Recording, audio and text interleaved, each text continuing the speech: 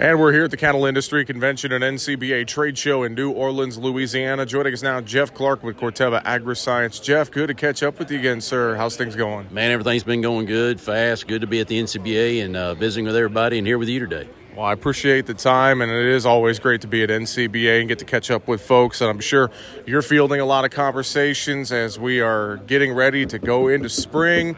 Some of that management for our pasture and rangeland across the country, obviously differing conditions, whether we look east to west, et cetera. So as you look at things getting ready for spring, what are some of the thoughts you have? What are you hearing from producers? Let's talk a little bit about getting ready for spring. Yeah, absolutely. So right now, I mean, Mother Nature has given us drought. Mother Nature's given us a lot of moisture on the east.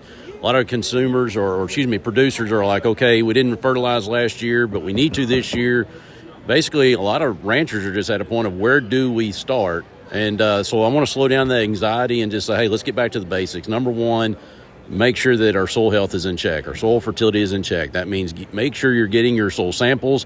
What is your soil samples reading? And then what it is reading is telling you what it needs. So don't cheapen that to try to save a buck, because then that puts you behind again next year. All right, so get that soil fertility in check. Number two, we want to make sure that we are identifying some weeds out there. Weed management, comes right after that soil fertility, because you're going to put out that fertility. Guess what else is going to grow beside your grass? A lot of weeds, and those are going to rob your nutrients that you've just spent money on.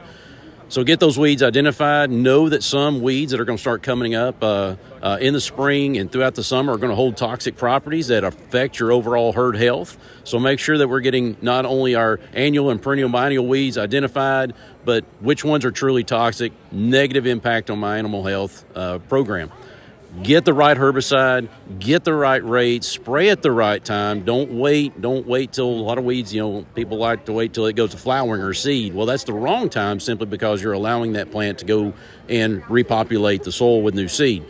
So it's all about timing. Then after that, it goes this: grazing management. Mm-hmm. Manage what you just put an investment in. So many times I see that we've done fertility, we've done herbicide to control our weeds and brush. We get our grasses growing good, and that excites everybody, especially if we're coming out of a drought or coming out of too much moisture.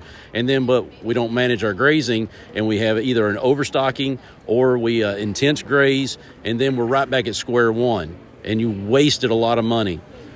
I would also challenge you on that when we're talking about grazing management is look at your cow herd. Right now is a great time to move those older cows, underperformers, out of your herd. Take advantage of those good cow prices.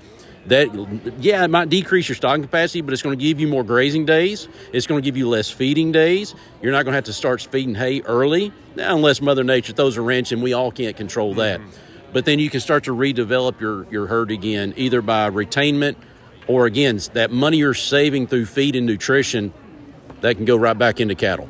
It feels like this is going to be a good time period the next couple of years with a herd size that is shrunk to do some of these things that you just mentioned. Not only, look at our herd, but also give us ample time to not only rebuild the herd, but also rebuild our pasture and rangeland in conjunction together as well. 100%. This is an evaluation year. It really is. I'm going to evaluate my herd. I'm going to evaluate my herd health. I'm going to evaluate my pastures. I'm really going to sit down and evaluate the things that maybe I neglected last year because of high prices, and then put a true plan together. And also, Jesse, this is where Corteva Range and Pasture Specialists can come in and help you develop a plan.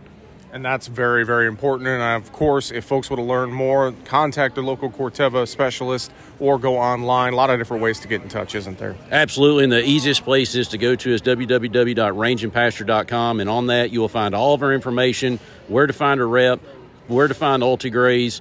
It's a one-stop shop place. Jeff Clark with Corteva Agriscience. Always great to catch up with you, sir. Enjoy the rest of CattleCon. We'll talk to you again soon. Thank you, Jesse.